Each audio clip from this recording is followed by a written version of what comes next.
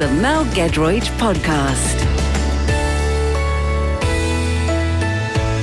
Hey there, it's Mel G, and this week on the old cheeky little podcast, get me in my 21st century ways, we shall be talking about ears burning. Not in the metaphorical sense, the literal sense. In a barbershop, ears burning, being set fire to, sock puppetry, among many other things, and also doing a detox from the late 70s, very much on your own because your mates leave you hanging. Now, if you like that sort of thing, then do have a listen up every Saturday lunchtime from 1 on Magic. There'll be more chat, some cracking great songs thrown in for good measure. Oh, it is so lovely to be in your company. Thank you. Thank you so much, darlings, for letting me in. Oh, it's lovely to see you. Always chuckling. Hey, little Bush. How you doing, Mel? Oh, do you know what? I'm feeling, as I said, bobbish. You've got, I would say you've got a spring in your step today, Mel. You have? Bushy-eyed. Yes, no, you are. Not bushy-eyed. Bushy-eyed and bright-tailed. I must get those eyebrows trimmed. We were going to say something. We thought we'd put it in an email. Are you bushy-eyed? You're always bushy-eyed because you are Bush. Do you know what? I went to the hairdressers the other day and they asked if I wanted them to tidy my eyebrows up. Now, Bush, that is a big moment for a man. That means you are moving from one chapter, shall we say, into another. But it's statesmanlike. Thank you very much. So, did you say yes? No, I was appalled. No, I'll do it myself. Thanks very much. My other half gets really sort of crazy long, very long hairs that almost a foot long. No, they can't be a foot long. That's ludicrous. You get these weird wiry ones after you get over a certain age. Where do they come from? How do they grow that big? I get one out of my chin. And only I deal with that. Yes. Nobody else deals with that. Now, Bush, this is all very jolly. This is all very bobbish, which is our word for today. Yeah. But I have a little bit of a bone to pick with you, Bush. Oh, now come on. Yes. It's not about Christmas trees again, is it? It's not about... No. Oh, don't get me started on that. I'd forgotten about that. I've had nothing but that for literally 7 days since the last show because of you, all right? So rein it in. I'm sorry, man. No. I seem to remember on last week's show we were talking about the late 70s detox involving the 7 prunes, 2 eggs and as much steak as you can eat. Yes. Yeah? We had a good laugh about it and then we went away and I said, yes, I'm going to do that 70s detox. And I remember you saying that you would join me in the aforementioned detox and producer Louise would as well. Yeah. So a couple of days ago, I have my 7 prunes ready as we had planned as a tight threesome. Mm-hmm. And I texted you and you texted me back saying, no, I'm not doing it. Explain yourself, Bush. I did it. I wasn't cross. I was disappointed. Oh, that's the worst one, isn't it? Worse, isn't it? I was there on my own with my 7 prunes thinking, this is fine because I know the other 2 are going to do this as well. And then I get these texts. What happened, Bush? Do you know what? It was Monday morning. We decided to do a Monday, Tuesday, didn't we, after the weekend? Yes, we did. And I thought about it the first thing when I woke up in the morning, and I just thought about the idea of that day only eating prunes, boiled eggs and steaks. And I just thought, I can't do it. And then the bottom, kind of background thought, I thought, well, maybe Mel won't do it either. Never. If I say I'm going to do something, on your Nelly, yes, I will do it. And you did. I hate to use the phrase you followed through, but you did 100%. That's a whole other issue. That's a whole other issue, isn't it? That is a whole... It was a journey. It was a journey. Imagine that. Prunes, eggs, and then steak. The nicest bit of the day was the steak gang. Although, bizarrely... Gosh, this is so boring, I'm sorry. Listen, are you guys detoxing? Are you? I bet... Everyone's detoxing, aren't they? They are. Everyone's doing it. It's the du jour January thing, isn't it? Yes. Except for Andy Bush. Oh, now, come on. You left me hanging, mate. Come on, how do you feel? Having done it then, right, just to make me and producer Louise feel bad, so maybe we do it. How do you feel now, having done it? I feel absolutely brilliant. I feel cleansed. Do you? In very many ways. But I have to confess something. You're supposed to do it for 2 days. I just did it for 1. Do this. Thank you so much for listening to our podcast. All the lovely people who've left lovely comments that are on there as well at the moment. Very nice. Mel and I are going to go around on a moped and visit you all one day in the summer months. In capes. Yes, in capes. I'd love to do that with you, Bush. We could be a little bit like Batman and Robin. Yeah. But a bit more sort of up to date. What about a sidecar, motorbike and sidecar? Always. That'd be pretty cool, wouldn't it?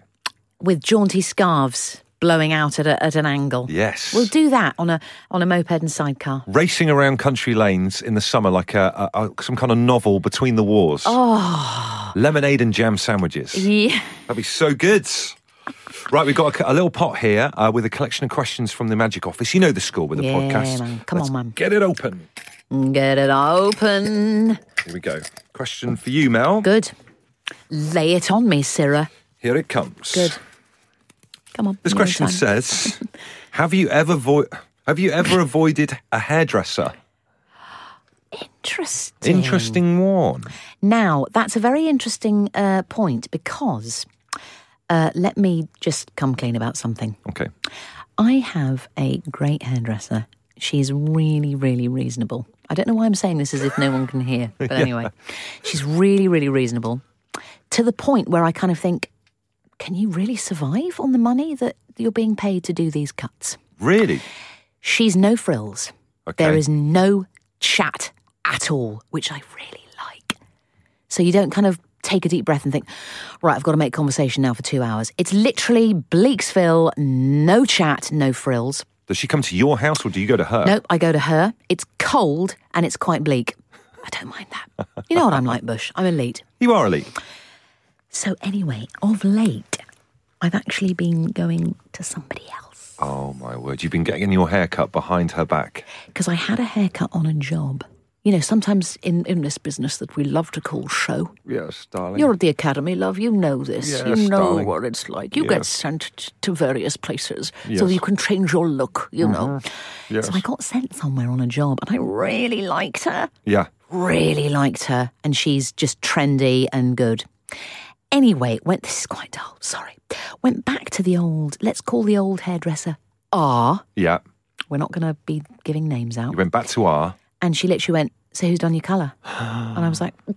and I was absolutely foundering away. No. And I did come clean. I said, well, it was for a job and they made me do it. So I'm in a bit of a predicament. So at the moment, the answer, long-winded, and it's taken a long time to get there, is yes, I am avoiding my hairdresser because I'm a bit scared of her. Now, you went the other day, I know, because they discussed with you the length of your eyebrows, Bush. Yes. So are you now avoiding that hairdresser? I am. Do you know what? There's two places I avoid. The one where they've offered to trim my eyebrows, and another place, right? Turkish hairdressers around the corner from my block of flats. Yeah. Went in there, had my haircut absolutely fine, and at the end, without asking me, he gets this bottle out of blue liquid and a paintbrush. And you wake up in Istanbul. Yes. And he started painting my ears. What? Painting my ears with this liquid. And he said, don't worry, it's just to get rid of the hairs. And he then lit each ear, and this is the thing they do in Turkish hairdressers, he set fire to both my ears. But Bush, now we need some time to digest. That's true. He covered your ears in blue paint and then he set fire to them. Yeah, I think it's paraffin. He used paraffin. It's the first time in my life, and hopefully the last, that both my ears have been on fire at the same time. Your ears would have been burning. Come on. Come on. But there you go, that's a true thing. Turkish hairdressers set fire to your ears. Wow. Just tell me, Bush, out of interest, what day is it today? What's the day again? Is it? It's Saturday the 14th of January? Yes, it is. Well, Mel, that would make it World Dress Up Your Pet Day. Oh. Have you ever dressed a pet up, Mel, at any point? Now, yes, indeed. We had 2 guineas, which we adored, coconut and toffee. And I seem to remember we dressed them up as angels. Oh, that's lovely. For a nativity or something. Yeah, we made them little silver wings that we put on with little bits of string. Yes. Oh, and we did comedy bowler hats on them one day as well. They'd have looked $1 million. Yeah. Have you ever? I've never dressed a pet up. And I feel like I need that in my life. Well, today's the day to do it. Today, if you're going to do it, if you're going to dress your pet up, today's the day to do it. Do you want 3 amazing facts about dogs? Yes. Oh, I love dogs. People always seem to dress their dogs up, so here are 3 great facts about dogs. Fact number 1, dogs don't understand pointing. They focus on the tip of your finger, not the item you're pointing at. Oh, interesting. Dogs have got no concept of pointing. Literally no idea. Hang on. If you're pointing at something with... Oh, I see. So the finger is far away from the object. Yeah, the finger will just be like, unless you brought the finger very close to the object that you're pointing at, then they just follow your finger. Oh, righty. You just got to work them out.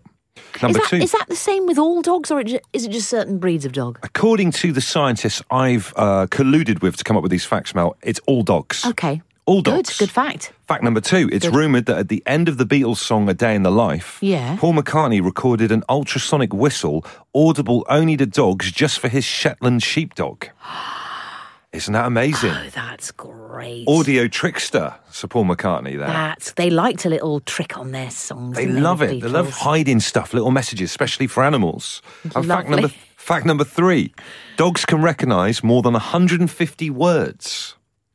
Isn't that amazing? That is very, very good indeed. 150 word vocabulary for your dog in terms of being able to understand stuff. What about a poodle?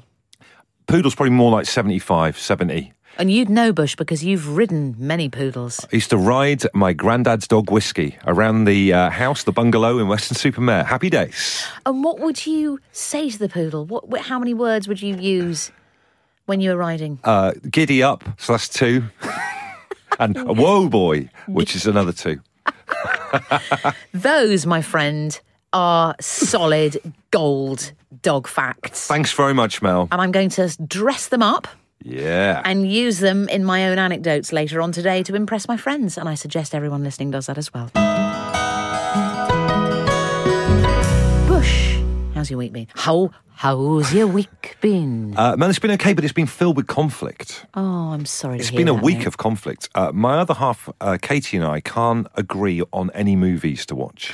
There's a lot out at the moment There's as well. a lot of stuff going on, and she likes positive, happy things. Mm-hmm. La La Land. La La Land. Can I just throw that in? Well, this is exactly the film I've got an issue with at the moment. Would you believe? I like kind of gritty war movies and stuff. Manchester by the Sea. Let's just throw that in. That's the other film. This is so bizarre. Yeah, These are the movies we were talking about in the week, right?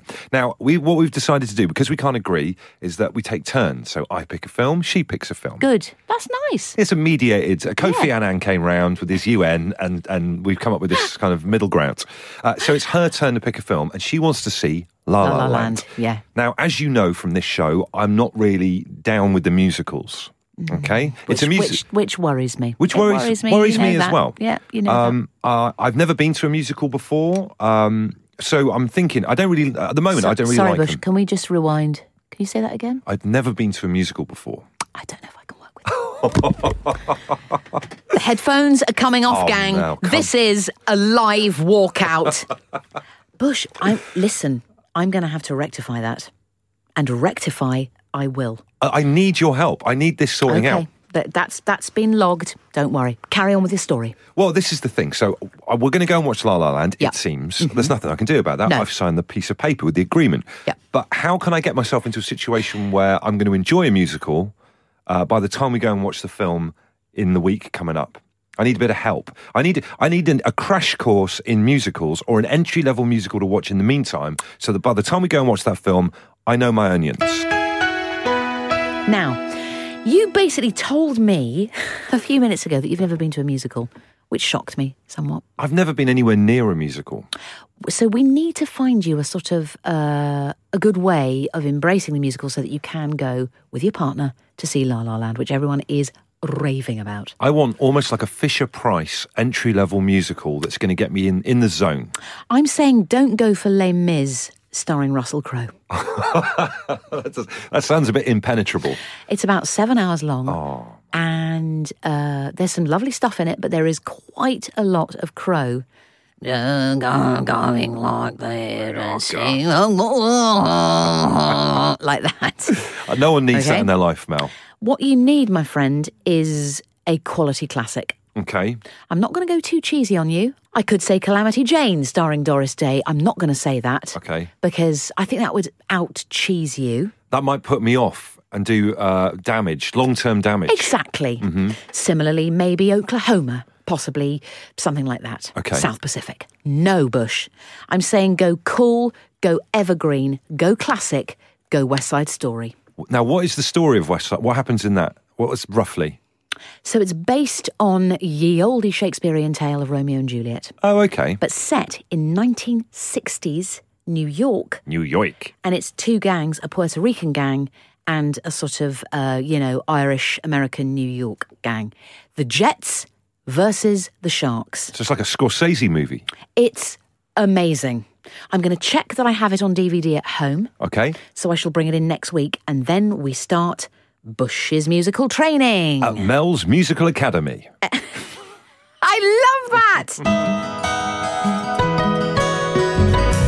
Pass me the pot of love. There's the pot, Mel. Right. Oh, I'm going in. Good use of a little spin around of all the different bits of paper there, Mel, in the pot. I'm like a human tombola, Bush. You really are. Yeah? Right. Ah, this is good. This is strong. Bush, would you rather be a mime artist or ventriloquist? Here we go again.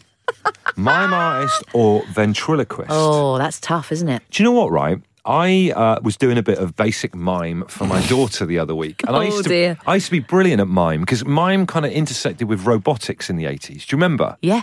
You used to do the bit you walk up to the wall and pull yourself over. Yes, there were people on top of the pops that had white gloves. Yes. That used to be part of the sort of, routine. Totally. And you would do the bit where you do 2 hands on invisible wall, look left, look right. Yeah. Steps made a career out of it.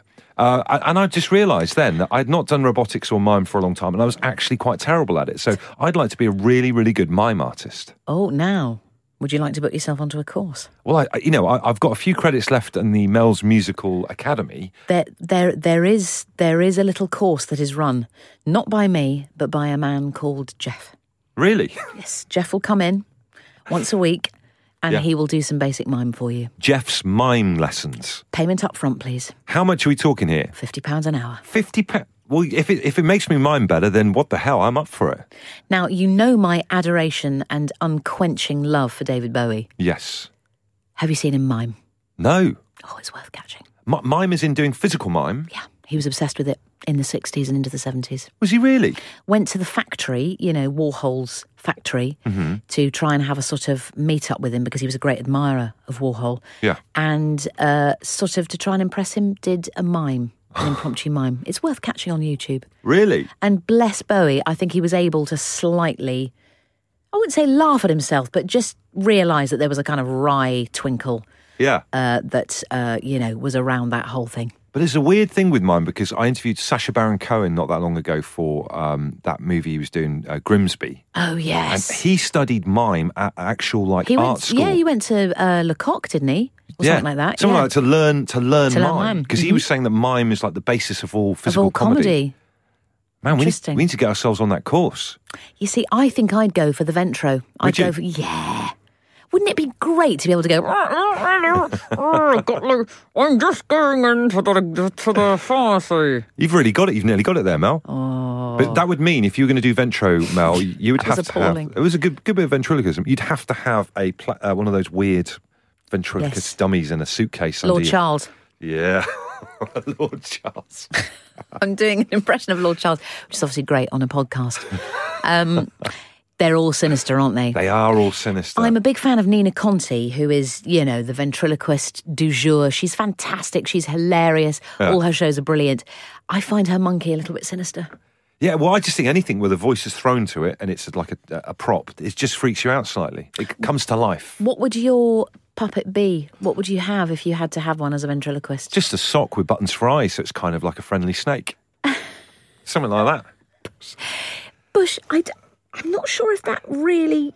Do you think people would like to see that in a show, just you with a sock on? No one's doing it. No one else is doing it at the moment. There's a gap in the market, Mel. I'm just biding my time on this show until that takes off. No offence. Louise has lost it. I'd go for something like... I'd go for something a bit more intricate. Right. Like a sort of... I don't know, a Victorian doll or something. Oh, one of those porcelain scary eyes open in the basement dolls. Something really sinister, yeah. Oh, with little tiny hands and feet made of porcelain. Oh, God. Oh, dear me. A sock, I'm afraid, Bush, no, that will not suffice. I reckon it will. Sock and eyes, not happening, Bush. Bob Carolgees and Spit the Dog was just one step up from Sock and Eyes, as far as I'm concerned. I loved Spit the Dog. I loved it. I loved Rod Hull and Emu. It was very, very, very funny. The way he used to go for people. Princess Anne, mate. No fear. Absolutely no fear. Oh, happy days, mate. So you do the mime, I'll do the Ventro. Boom. Edinburgh Festival 2018. Here we come.